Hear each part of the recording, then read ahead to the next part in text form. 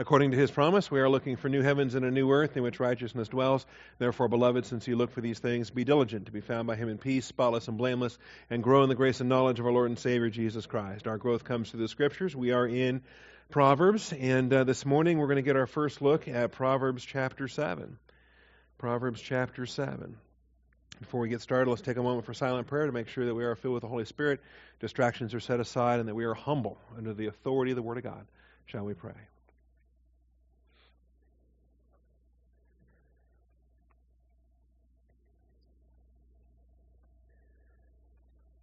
Heavenly Father, we thank you for the truth of your word and the blessing we have this morning to assemble together. I thank you for your faithfulness in our lives day by day. I thank you for the gracious way that you open our eyes to see more and more of your faithfulness, Father, because your faithfulness is infinite. It is eternal. It is never diminished. It is never increased. It is always perfect. And I thank you for allowing us to see more and more of it when you increase our capacity to identify with your word. We're calling upon you now this morning to do just that, to open our eyes to the truth of your word, to lead us in the paths of righteousness for your name's sake. And I thank you, Father, in Jesus Christ's name. Amen. All right, Proverbs 7. I left my notes on my printer at home, so I'm just going to go without paper. I have a slideshow, but it'll be a little surprising when I go from slide to slide to remind myself of what happens next. Well, we are in Proverbs chapter 7. My son, keep my words and treasure my commandments within you. If that's familiar, it's almost word for word what we had in Proverbs 2:1. All right, slightly different on the first half of it, but treasure my commandments within you is identical. And we'll have some discussion today on treasuring. Keep my commandments and live. And my teaching is the apple of your eye. Do you know that was a Bible expression? The apple of your eye? Well, it is. Bind them on your fingers, write them on the tablet of your heart. Say to wisdom, you are my sister, and call understanding your intimate friend, or your kinsman, in the sense of the near Redeemer, that they may keep you from an adulteress, from the foreigner who flatters with her words. For at the window of my house I looked out through my lattice, and I saw among the naive and discerned among the youths a young man lacking sense. And then the bulk of this chapter actually tells this story of this knucklehead and how he's in the wrong part of town and how he keeps going past this corner and the trouble that he gets into, and he's got no one to blame but himself and the poor volitional choices that he's making leading up to this event. And so it's almost ironic the way in verse 22 it says, suddenly he follows her. Well, how sudden is it, when he's been trying at all hours of the day and night, and he finally manages to hook up with this girl that he's been hoping to find. Suddenly he follows her as an ox goes to the slaughter, or as one in fetters to the discipline of a fool, until an arrow pierces through his liver, as a bird hastens to the snare, so he does not know that it will cost him his life. And of course, the whole thing now is illustrated with Charlie Sheen and, the 5,000 porn stars and prostitutes and other sorts that he's been sleeping with in the last 20 years. And, hey, let's go on Good Morning America and announce the shocking news about HIV. In any event, he does not know that it will cost him his life, but he should know. And had he been in the Scriptures, he would have known.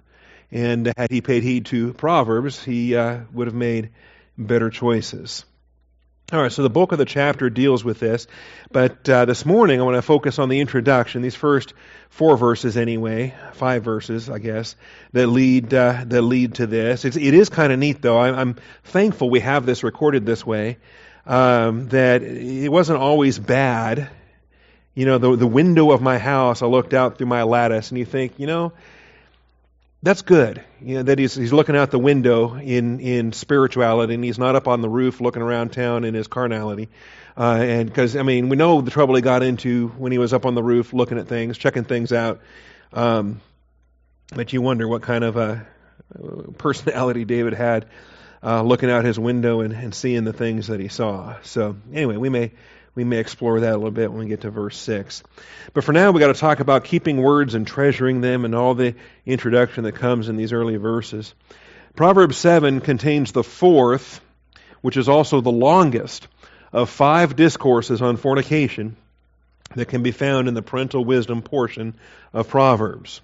All right. In the first 9 chapters of Proverbs, I've titled that section Parental Wisdom, and the bulk of which actually is reflective of David and Saul and Bathsheba, in how they grounded Solomon in the Word of God from his childhood. And so although Solomon's the author of the text, he took this material from what he grew up with, from what David instilled to him as a child. And then it's almost like the book gets a start over in chapter 10 where it says the Proverbs of Solomon, right? It's like a brand new introduction to the book in Proverbs 10:1. That's because the first 9 chapters is actually the foundational material that Solomon was grounded under in his childhood. And so we've titled these first 9 chapters Parental Wisdom, and they form a great block of instruction for any child before he or she is ready to leave home.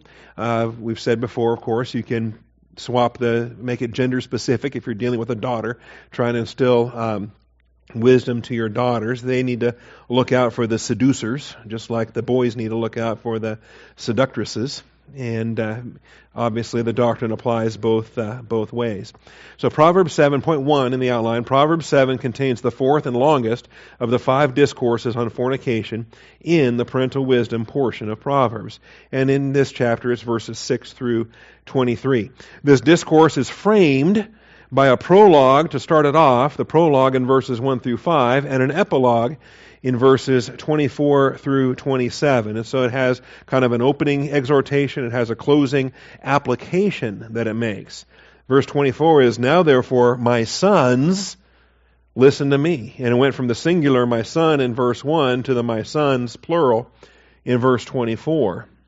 And so everything that you're teaching the oldest, you want to teach the ones that follow. And we see the pattern there.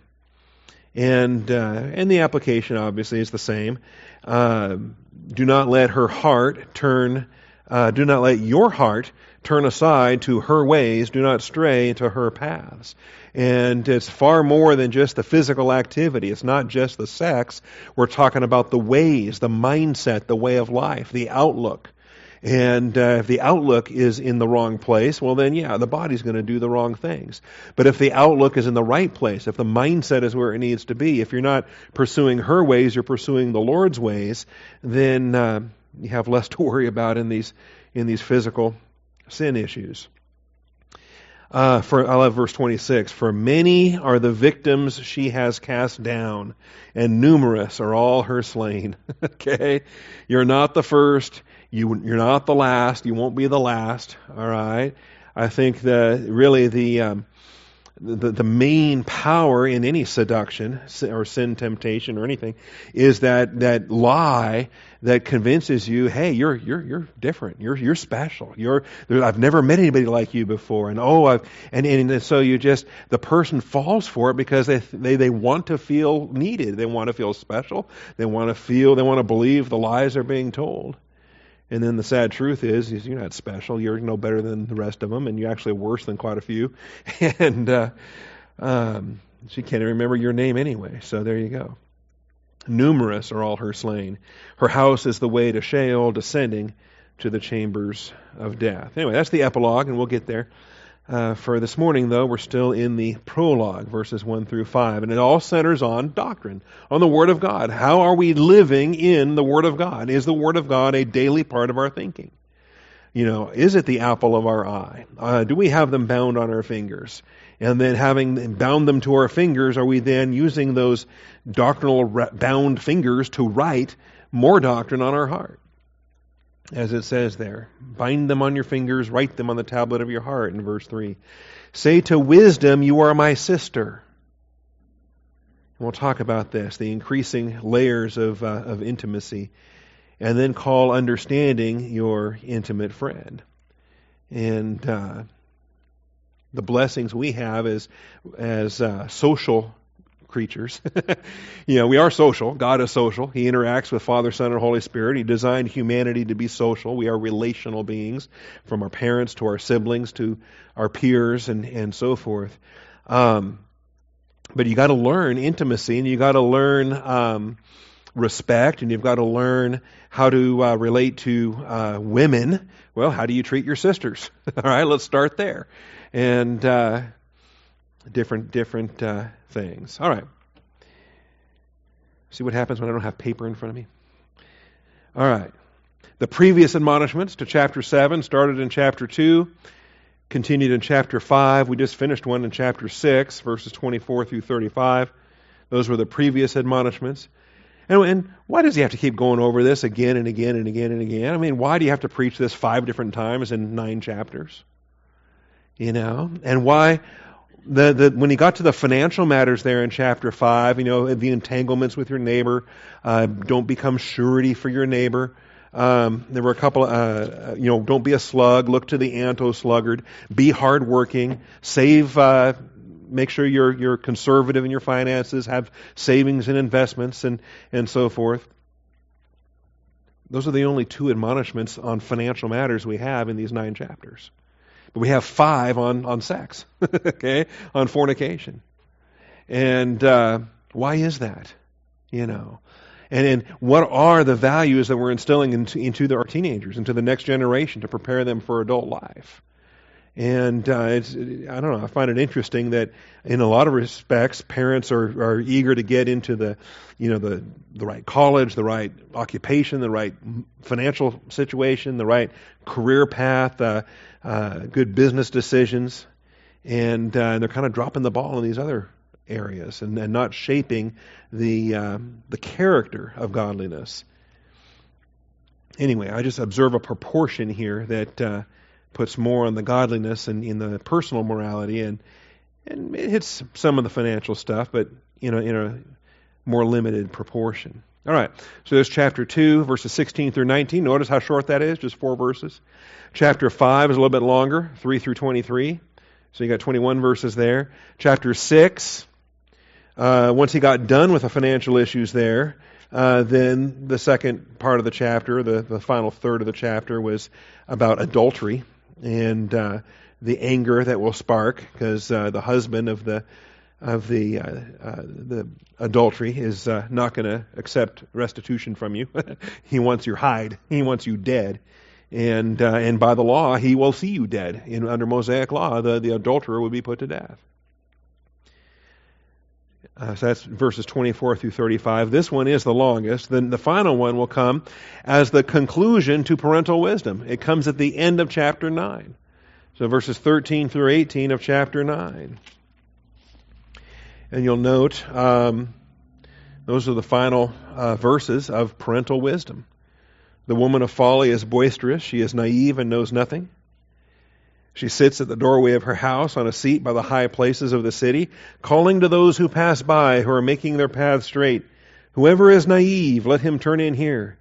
And to him who lacks understanding, she says, stolen water is sweet, and bread eaten in secret is pleasant. Oh, come on, there's a thrill. There's always a thrill to the illicit, sneaky kind of sex. And it'll be fun. Come on, and there's no consequences. Oh, yeah, there's no consequences. It's sweet, it's pleasant, it doesn't cost you anything. But he does not know that the dead are there, that her guests are in the depths of Sheol. So there it is again. And there it is, Sheol, the final word of parental wisdom. All right, secondly then, point 2. Treasuring the Word of God means I place it in a particular location, both guarded and regarded. All right? And if that sounds familiar to you, I cut and paste it from the chapter 2 notes. All right? Treasuring the Word of God. What does it mean to treasure the Word of God? And I think far too many believers take the Word of God on a take-it-or-leave-it basis. And yeah, they'll read it occasionally. They've got a passing interest in it. They find it helpful. They find it useful. But they don't treasure it. You know where the treasure is. You know where the heart is based upon what they are treasuring. Treasuring the Word of God means I place it in a particular location, both guarded and regarded. That is, I want to regard it with a high esteem. All right? I want to value it as significant. I want to know that I have placed it somewhere where not only is it secure, but I have access to it. I don't have it just shoved in a drawer somewhere and I think, well, where is that thing? Okay? my sheriff's department credentials. I purchased my badge when I left the sheriff's department to keep it as a souvenir. And I thought, maybe I'll put it in a frame or mount it somewhere on a wall or whatever. No, it's in a drawer, and I'm pretty sure I know which drawer, but I don't know for a fact. All right, could be in a box. Now that I'm thinking about it, it's probably in a closet, in a box in my closet. But I honestly don't know. When's the last time I saw it? Okay, some old Army medals. When's the last time I saw those? It's in a box. And here's the thing: people treat the Word of God like that, and that's pathetic. No, you got to treasure it in your heart. You've got to have it ready, accessible. You can make use of it. It shows a low regard if you don't pay attention to it, except every 4 or 5 years or whatever. Okay, you dust off your DD-214 because IHOP is going to give you a free mini stack of pancakes or whatever on Veterans Day. So you dust that thing, you pull that out and go to IHOP, and then you're good till November next year, right? That's how people treat the Bible.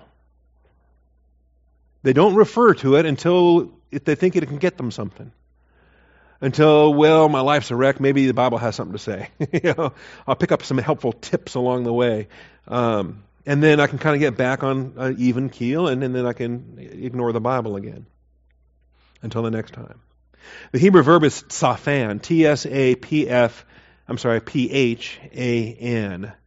The tzade is the TS sound, the pei with the PH sound, the long A and the short A, tsaphan. 6845 is the Strong's Concordance number with 31 Old Testament uses. And, of course, we're most familiar with Psalm 119. Thy word I have hid in my heart, that I might not sin against thee. It's the tsaphan, okay? Thy word I have hidden, treasured, regarded, protected. All right. We can review these. It won't take a ton of time to do this, but because it's been a while since we were in Proverbs chapter 2. Do you remember Exodus 2, verses 2 and 3? All the way back to Exodus. What was happening in Exodus 2? The birth of Moses in Exodus 2, right? Moses can't lead Israel out of Egypt until he's born. And the birth of Moses takes place here. And a man from the house of Levi went and married a daughter of Levi. The woman conceived and bore a son. And when she saw that he was beautiful, she tsaphan, treasured, hid, guarded and regarded him for 3 months. Remember, they were under orders that the boys were to be murdered. And the midwives were not complying with those orders. What do you do when you're subject to governing authorities, but you defy particular laws or particular commands? But when she could hide him no longer, when she could tsaphan him no longer, she got him a wicker basket, covered it over with tar and pitch, and put the child into it, and set it among the reeds by the banks of the Nile. And, of course, this is the story, and Miriam chased him down the thing, and Pharaoh's daughter found him, and we know how that turns out, right? Grows up and becomes Charlton Heston. And there it is. And then all the coincidences, of course. The daughter of Pharaoh takes him, and then Miriam speaks up. What kind of leading of the Holy Spirit is this? When she says, shall I go and call a wet nurse for you from the Hebrew women that she may nurse a child for you? That had to have been the Holy Spirit prompting that. I mean, no one thinks that quickly. I don't, or most people don't. Hey, you want to adopt this baby, you need a wet nurse. Okay? And crafty fellow that she is, she knows just the wet nurse to get because she happens to know the mother of the baby who can nurse this child, her mother, because this child's her little brother. All right. Anyway, I never had an older sister. I don't know that mine would have done this for me, but Miriam was a lot nicer to Moses. All right, so there's tsaphan. Joshua 2:4. Joshua 2:4. I love those kind of stories, And so Moses' mother ends up nursing her own baby as a wet nurse for Pharaoh's daughter. All right, Joshua 2:4. The woman had taken the 2 men. This is the spies sneaking in. Okay. Joshua the son of Nun sent 2 men as spies secretly from Shittim, saying, go, view the land, especially Jericho. That's where the invasion point was going to come. It'd be like telling World War II guys to, pay particular attention to the beach at Normandy. Okay? Check it out. Check out Jericho. So they went and they came to the whorehouse, the harlot, the house of the harlot, whose name was Rahab, and lodged there. And I was told the king of Jericho, saying, "Behold, the men from the sons of Israel have come to search out the land."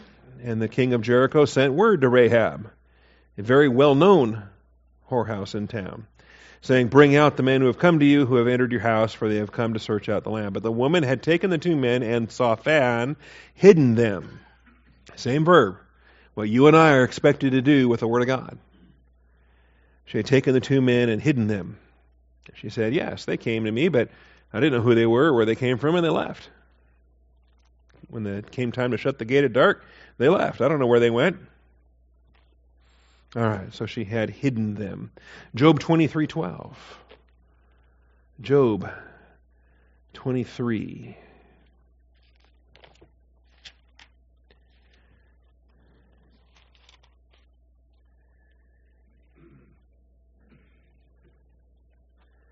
Part of Job's defense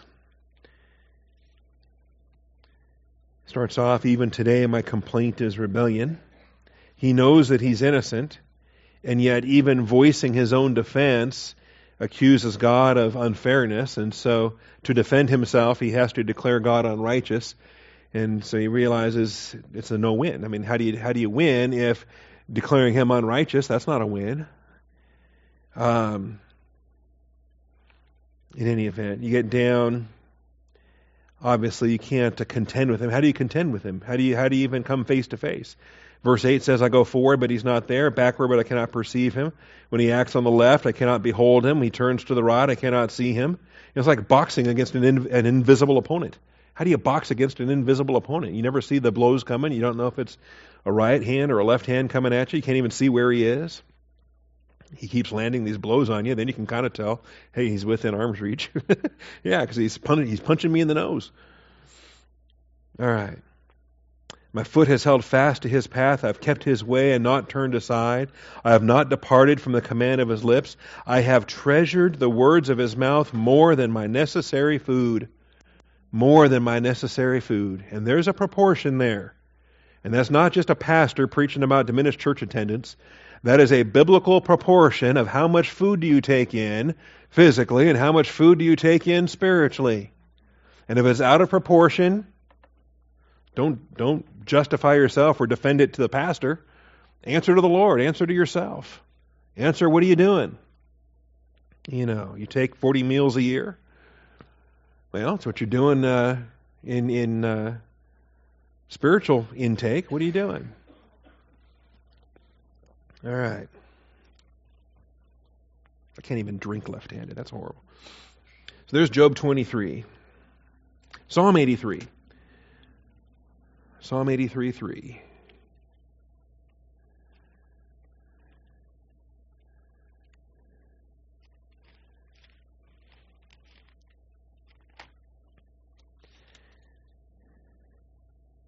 A Psalm of Asaph. I love Psalm 83. It's been a favorite for a long, long time. "O God, do not remain quiet. Do not be silent, O God. Do not be still. For behold, your enemies make an uproar, and those who hate you have exalted themselves. They make shrewd plans against your people and conspire together against your treasured ones." Okay, Israel was God's treasured people. Even as we are commanded to treasure God's word in our heart, God has treasured Israel in his heart. Okay? And we're going to come back to this same concept when we get to the apple of my eye expression, because Israel is the apple of Jehovah's eye.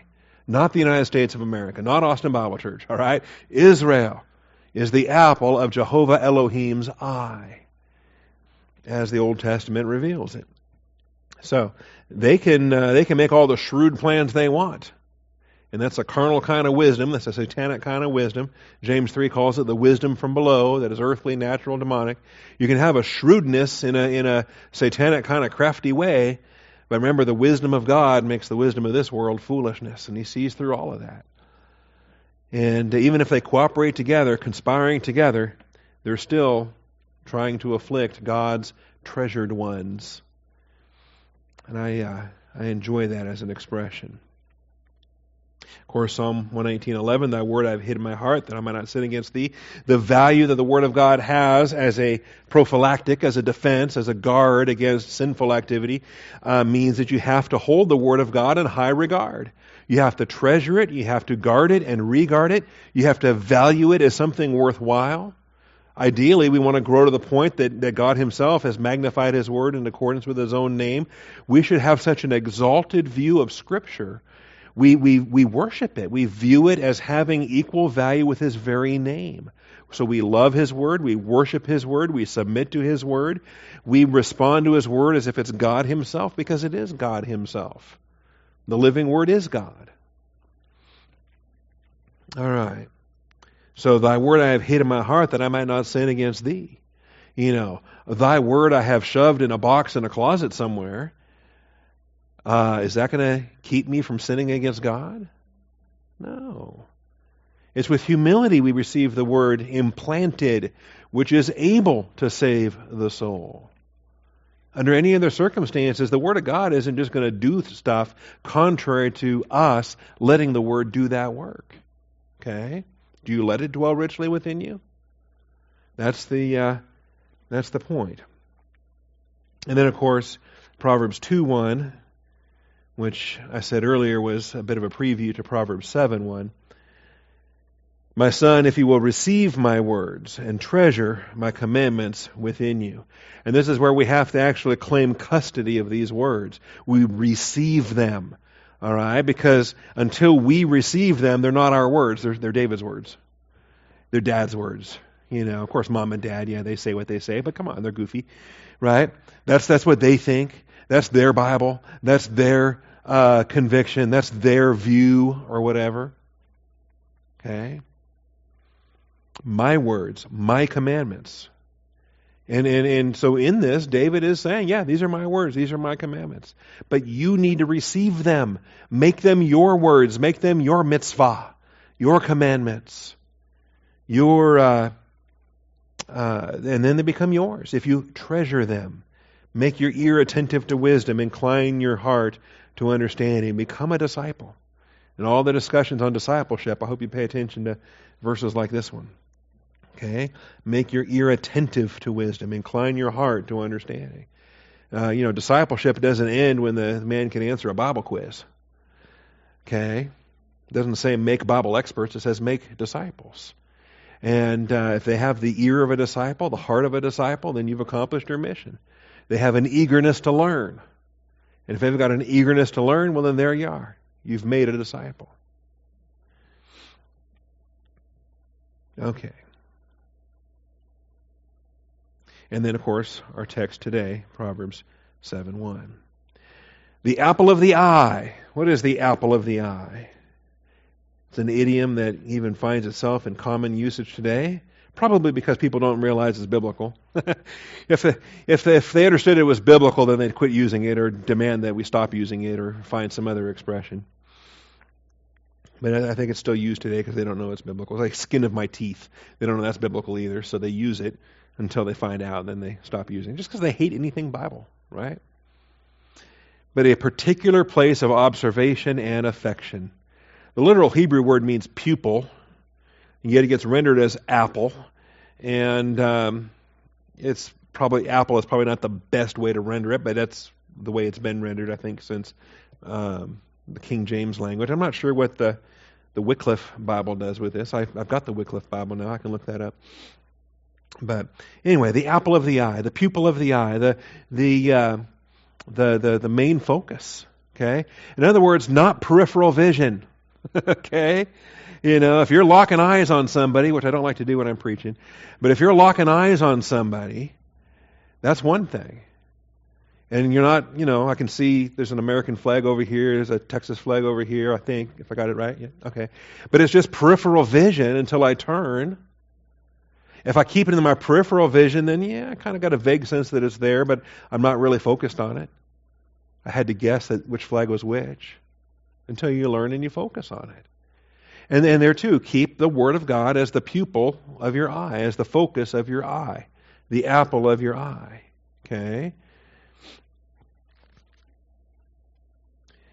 And so that's the idiom that we have here in Proverbs 7:2. It also appears in Deuteronomy 32:10, Psalm 17:8, and Zechariah 2:8, where we understand that Israel is the apple of God's eye. He's the one that He's sweet on, we might say. Okay? There's a girl that you're sweet on, and you spend a lot of time looking at her. Okay? In fact, you're so sweet on her, and you're looking at her to the extent that any other girl in the world is over there in the periphery somewhere. Okay? I'm not looking at those girls. I'm looking at this girl. That's the pupil of your eye. So, Deuteronomy 32:10.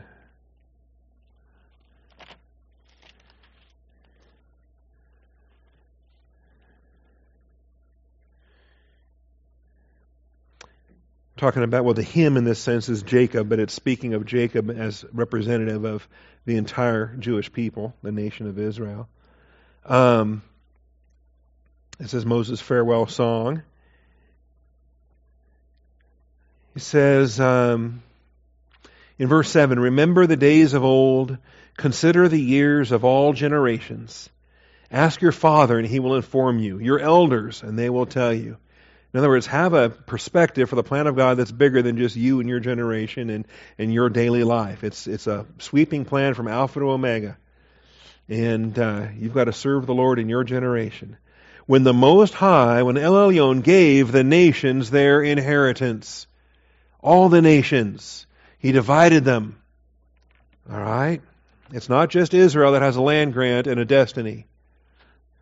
Every nation, God has a plan for every people, tongue, tribe.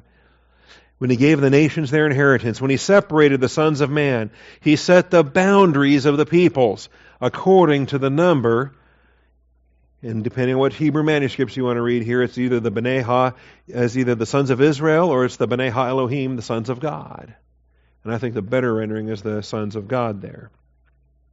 But however you take it, Jesus Christ controls history, and the course of the Gentile nations and the course of the Jewish nation are operating according to God's design.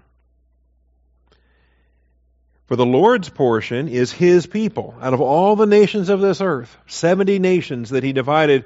When you read through Genesis 10, you see the table of nations in Ham, Shem, and Japheth, 3 broad divisions of humanity, but they're broken down into 70 divisions. All right?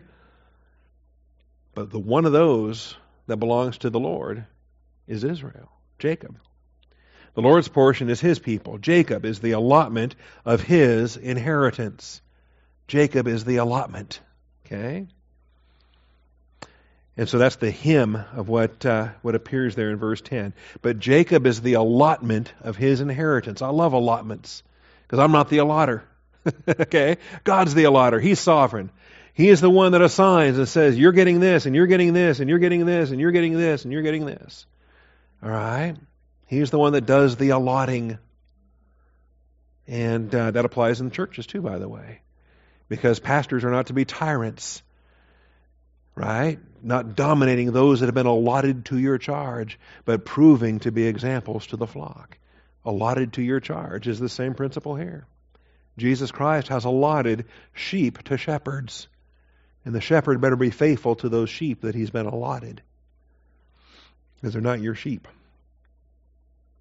All right, so Deuteronomy 32:10. He found him, Jacob, the Jewish people, in a desert land and in the howling waste of a wilderness. He encircled him. He cared for him. He guarded him as the pupil of his eye, or the apple of his eye. It's the same Hebrew idiom we have in Proverbs 7.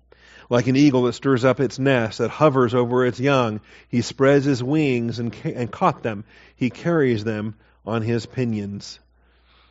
Anyway, it goes on. I mean, you can't imagine birthing a nation in the wilderness, but that's what he did. He brought them out of the land of Egypt, out of their bondage, and he brought them into a wilderness, and that's where he birthed them as a nation. They weren't a nation when they went down to Egypt. They were a people, but they were a nation when he brought them out of Egypt, and he birthed them in the wilderness. The Lord alone guided him. There was no foreign god with him. All right, it's a fun song. I could get lost in that chapter. Let's go to Psalm 17. Psalm 17:8. Another apple of the eye expression.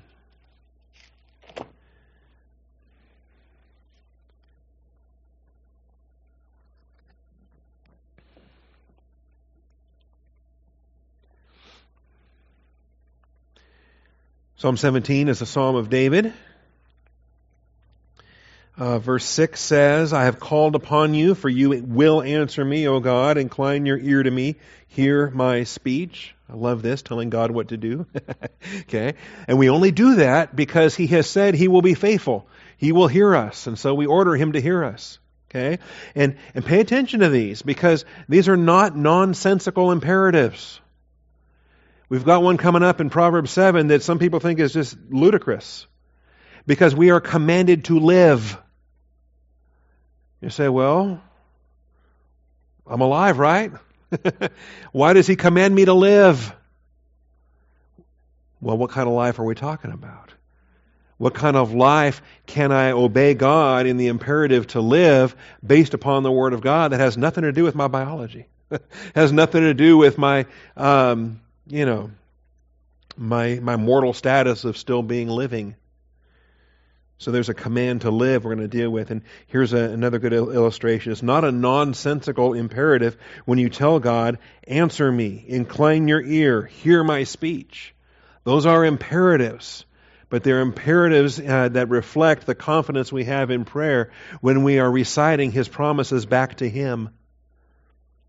Wondrously show your loving kindness, O Savior of those who take refuge at your right hand, from those who rise up against them.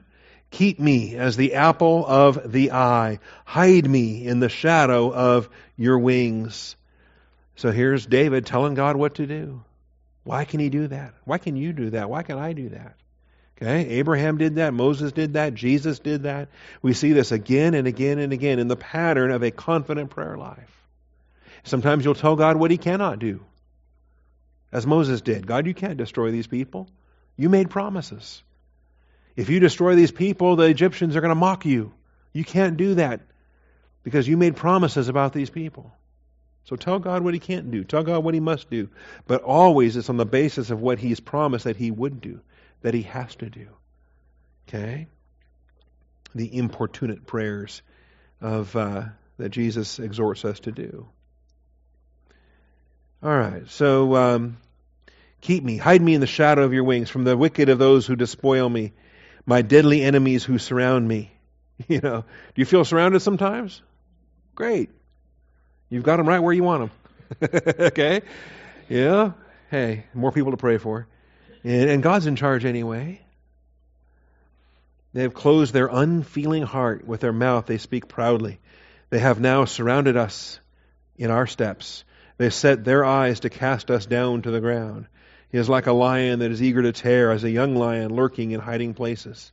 Arise, O Lord, confront him, bring him low, deliver my soul from the wicked with your sword. All right. Well, I've gone past what I'm looking for, but the way this closes is interesting because he's calling upon God. He's calling upon God. God's going to do this. So arise, O Lord, confront him, bring him low, deliver my soul from the wicked with your sword, from men with your hand, O Lord, from men of the world whose portion is in this life, and whose belly you fill with your treasure. They are satisfied with children and leave their abundance to their babes. As for me, you see the contrast here? Some people feel, hey, they're successful in life if they've had a good life and left an inheritance to their kids, and hey, life's been good, see ya. But as for me, I shall behold your face in righteousness. I will be satisfied with your likeness when I awake. David says, I'm just waiting to wake up.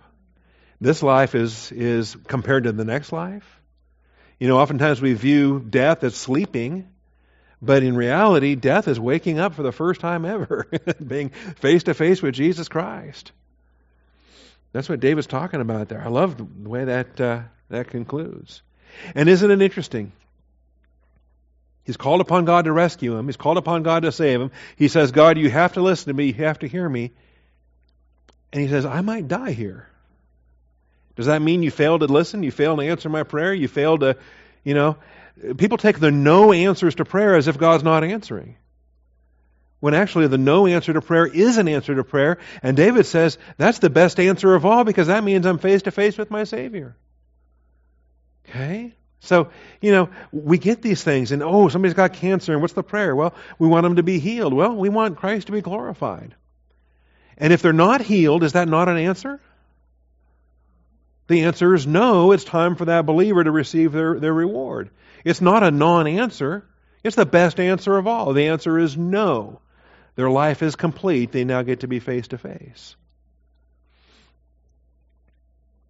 Anyway, I think we need to shape our prayers more in line with an eternal perspective, not just the personal, subjective thing I'm dealing with right here, right now.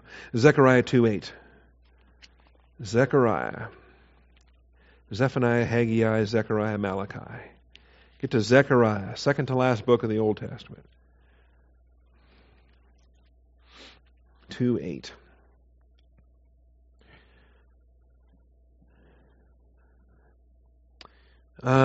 Here's a man with a measuring line.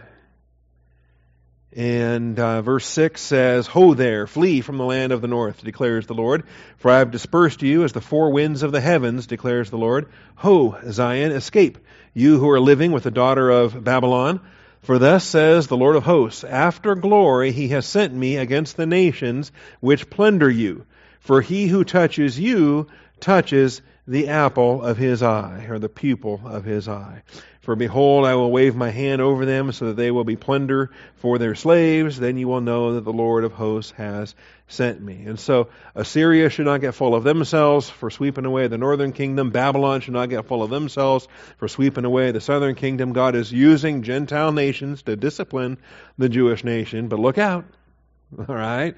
Because what have you just done? You have just touched the apple of his eye. And now judgment will come to you. Okay? He didn't pick these nations because they were so great and wonderful and he wanted to bless them. He picked them because he has to curse those who curse Israel. So of course he selects these horrible pagan nations, those that would come under judgment anyway.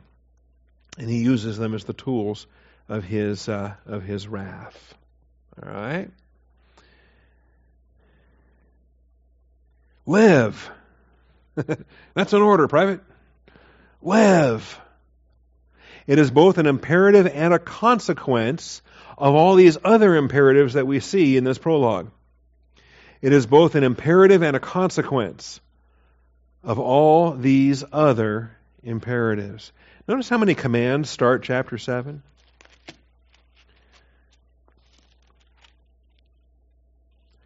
My son, keep my words. There's your first command, okay? Shamer, to keep, to guard. Treasure, tsafan, we already gave you. To guard and regard, to treasure, to hide, tsafan. Keep, again, repeated in verse 2 from verse 1, and actually it's used twice in verse 2. The first is explicit, the second is inferred. Keep my commandments and live. Keep my teaching as the apple of your eye. Bind, there's another command in verse 3. Bind them on your fingers. Write, there's another command in verse 4. In verse 3. Write them on the tablet of your heart. Say, that's a command. Say to wisdom, you are my sister. Can you just make yourself somebody's sister? Or make them your sister? Okay. Well, I guess you could in some ways, but we can in Christ, as we're brothers and sisters in Christ. But to tell the Word of God, say that you are my sister. Say or call understanding your intimate friend, your Redeemer. You are as close to me that there's none closer. Okay? Remember Boaz, there was one closer. For Boaz, he couldn't just redeem Ruth. He had to give the one closer the opportunity. Okay? We don't know his name, but you know who I'm talking about, right? Yeah. I call him Knucklehead. Okay? Moron. This chump that could have married Ruth. Are you kidding me? And you said no to Ruth? Okay? But he was closer. There was a kinsman that was closer. And so on that basis, the one that was closest was the one that had the privilege, had the expectation, had the blessing, had the responsibility, duty, okay? And he failed. Failed the duty, failed the responsibility, failed the blessing of that duty. Okay? And so Boaz then, as the second closest, said, all right, my turn. I'm not going to miss this one. Okay? And there you go. That's the closeness we're to have with the Word of God. Say to wisdom, you are my sister, and call understanding your kinsman. Okay? Your kinsman. The guy closer than Boaz. I want to be as close as I can with understanding, with the Word of God. And so it is both an imperative and a consequence. Live. If you're obeying all these other commands, if you're keeping and treasuring and binding and writing and saying and calling, if you're obeying all these other commands, well then the command live becomes a consequence. It becomes the result of these other commands. So it is both an imperative and a consequence at the same time. Keep my commandments and live. Now, how do you tell somebody to live? Like I said, it almost seems nonsensical. Everybody in the room right now is presently living, right? That's our problem. We have the same word live for some of these unrelated things. You're all physically alive. There's no dead people in the room this morning, okay? And there's no spiritually dead people. I'm convinced we're all believers, so we all have biological life, bios life, and we have Zoe life. We have eternal life in Christ. Okay? But now, how are we operating in that Zoe life? When Jesus said, I have come that they would have life, that they would have it abundantly.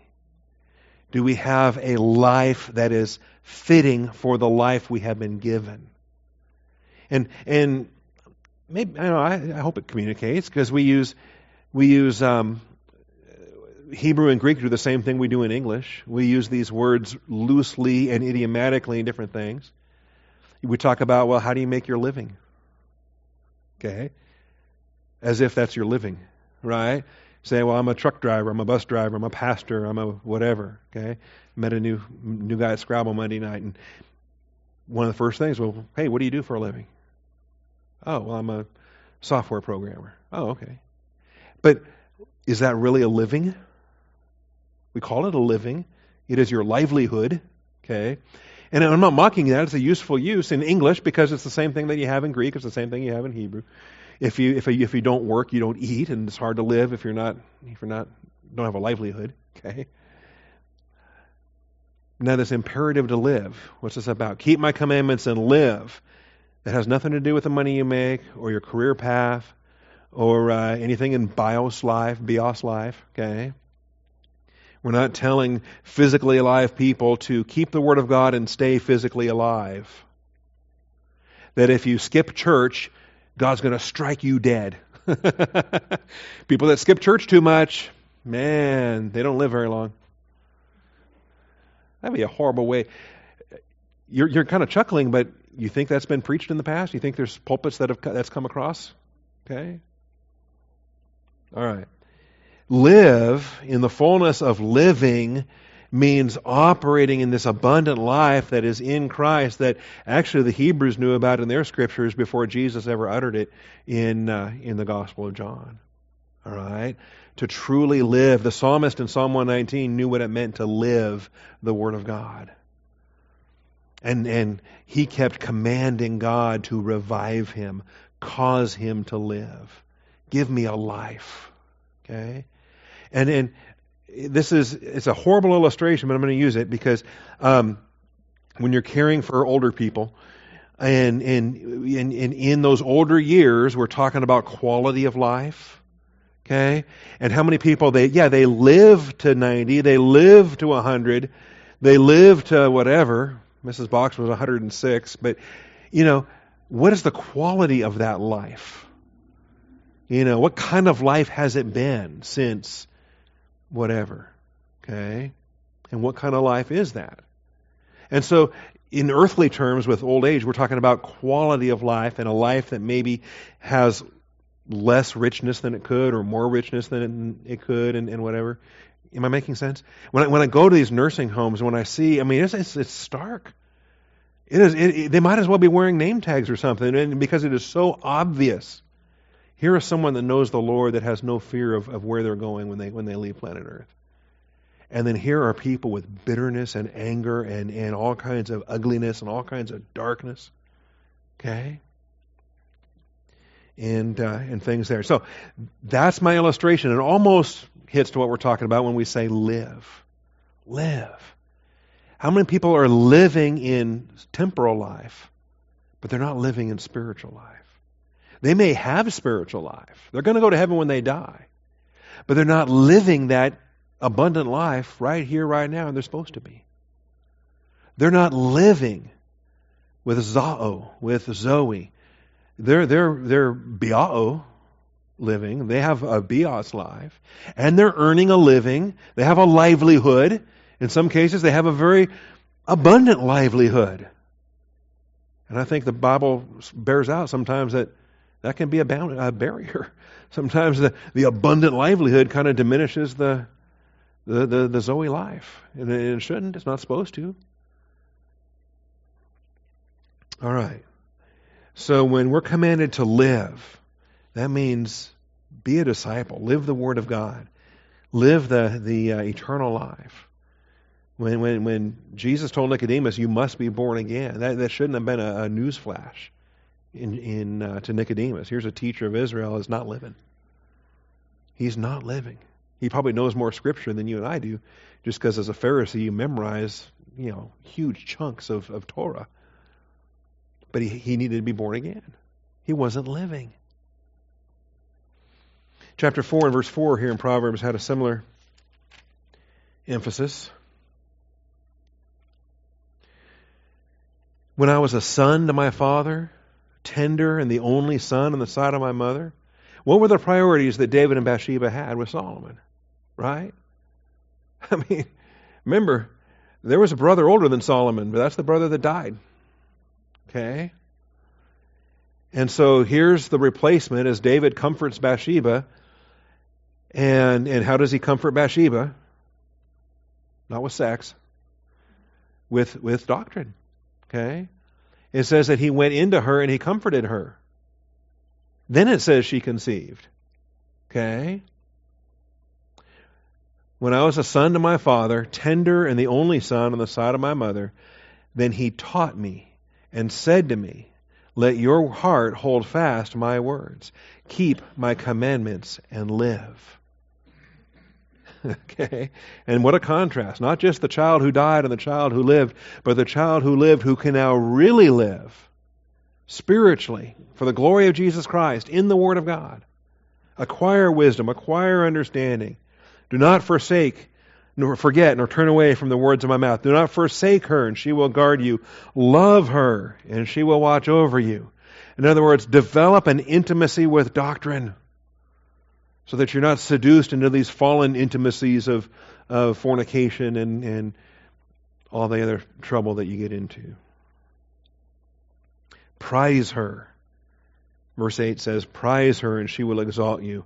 She will honor you if you embrace her. Okay? You want to have the right kind of hugging and caressing and embracing and intimacy with the Word of God. And then you're less worried about the kind of boys your daughters are dating. Okay? You're not so worried about the embracing and hugging and hand placement. If believers are embracing the Word of God. All right. So, again, keep my commandments and live. That's Proverbs 4:4. Keep my commandments and live in the abundant life of what we have in the Word of God. Otherwise, you're not living. You're not living. We'll come back to this next week. Let me give you something to chew on. Why all this emphasis on eye, fingers, and heart? Eye, fingers, and heart must interact with truth. What we have seen with our eyes, we have heard with our ears, what our hands have handled and touched concerning what was from the beginning. You ever stop to consider how we learn the Word of God, how we relate to Jesus Christ, how we Are we so, I want us to be more touchy-feely. Okay? I want to develop a doctrine of touchy-feely. Without being emotional touchy-feely like so many of the, I'm going to get in trouble here. Because there are light and fluffy churches that are all about the touchy-feely, and they have no content. They have no truth. And my thought is that we don't want to go so far to avoid not being them that we forget that there should be some touching and tasting and smelling and hearing and feeling. The introduction to 1 John 1:1, and if I struggle with this, I'll just let Pastor Dan come up here and teach this. As I know he taught it. I heard him teach it. What was from the beginning, what we have heard, what we have seen with our eyes, what we have looked at and touched with our hands concerning the word of life. You know, and I get that he that has an ear, let him hear. I get that. I get that we're here in Bible class to hear, thus saith the Lord. And the primary mode of our doctrinal instruction is what we hear. But it's more than just what we hear. Is we have to hear it. We have to see it. We see it portrayed by the pastor that's preaching it. We see it portrayed by older brothers and sisters in our congregation. We see it all around us if we're in a body of believers that's living the word that we're hearing. So it's more than just hearing and seeing, but it's also fingers. It's also the mouth. It's also the taste. The wonderment of learning new things. And if we are babes in Christ, if we are longing like newborn babes, long for the pure milk of the Word, if that is a command, if we're to be childlike to come to Christ, why did he say, suffer the children to come unto me? If we're to be childlike in how we learn, right? You've got grandsons, triplets, right? How do babies learn? Man, they're exploring the world around them. They're looking at stuff. They're touching stuff. They're shoving stuff in their mouth. You know, shoving their fingers in their mouth, shoving their toes in their mouth, probably shoving their brother's toes in their mouth. I mean, you think about it, and then they learn to crawl, and they're moving around the room. Why? Because there's more stuff they can shove in their mouth. Okay? Hey, there's something shiny over there. What's that taste like? What's it feel like? And so we're touching it. We're tasting it. We're smelling it. Yeah.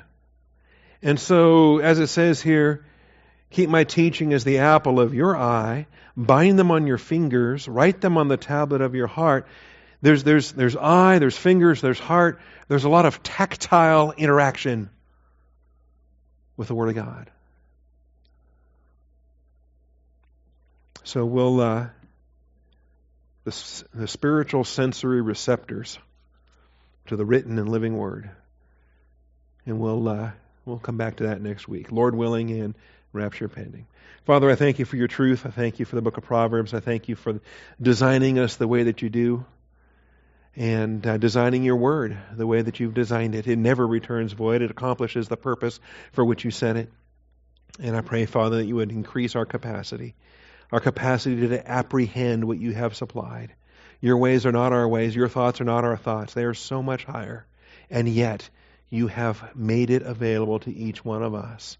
You've brought us into your wisdom. You've brought us into your understanding. And I thank you for it. And I thank you, Father, in Jesus Christ's name. Amen.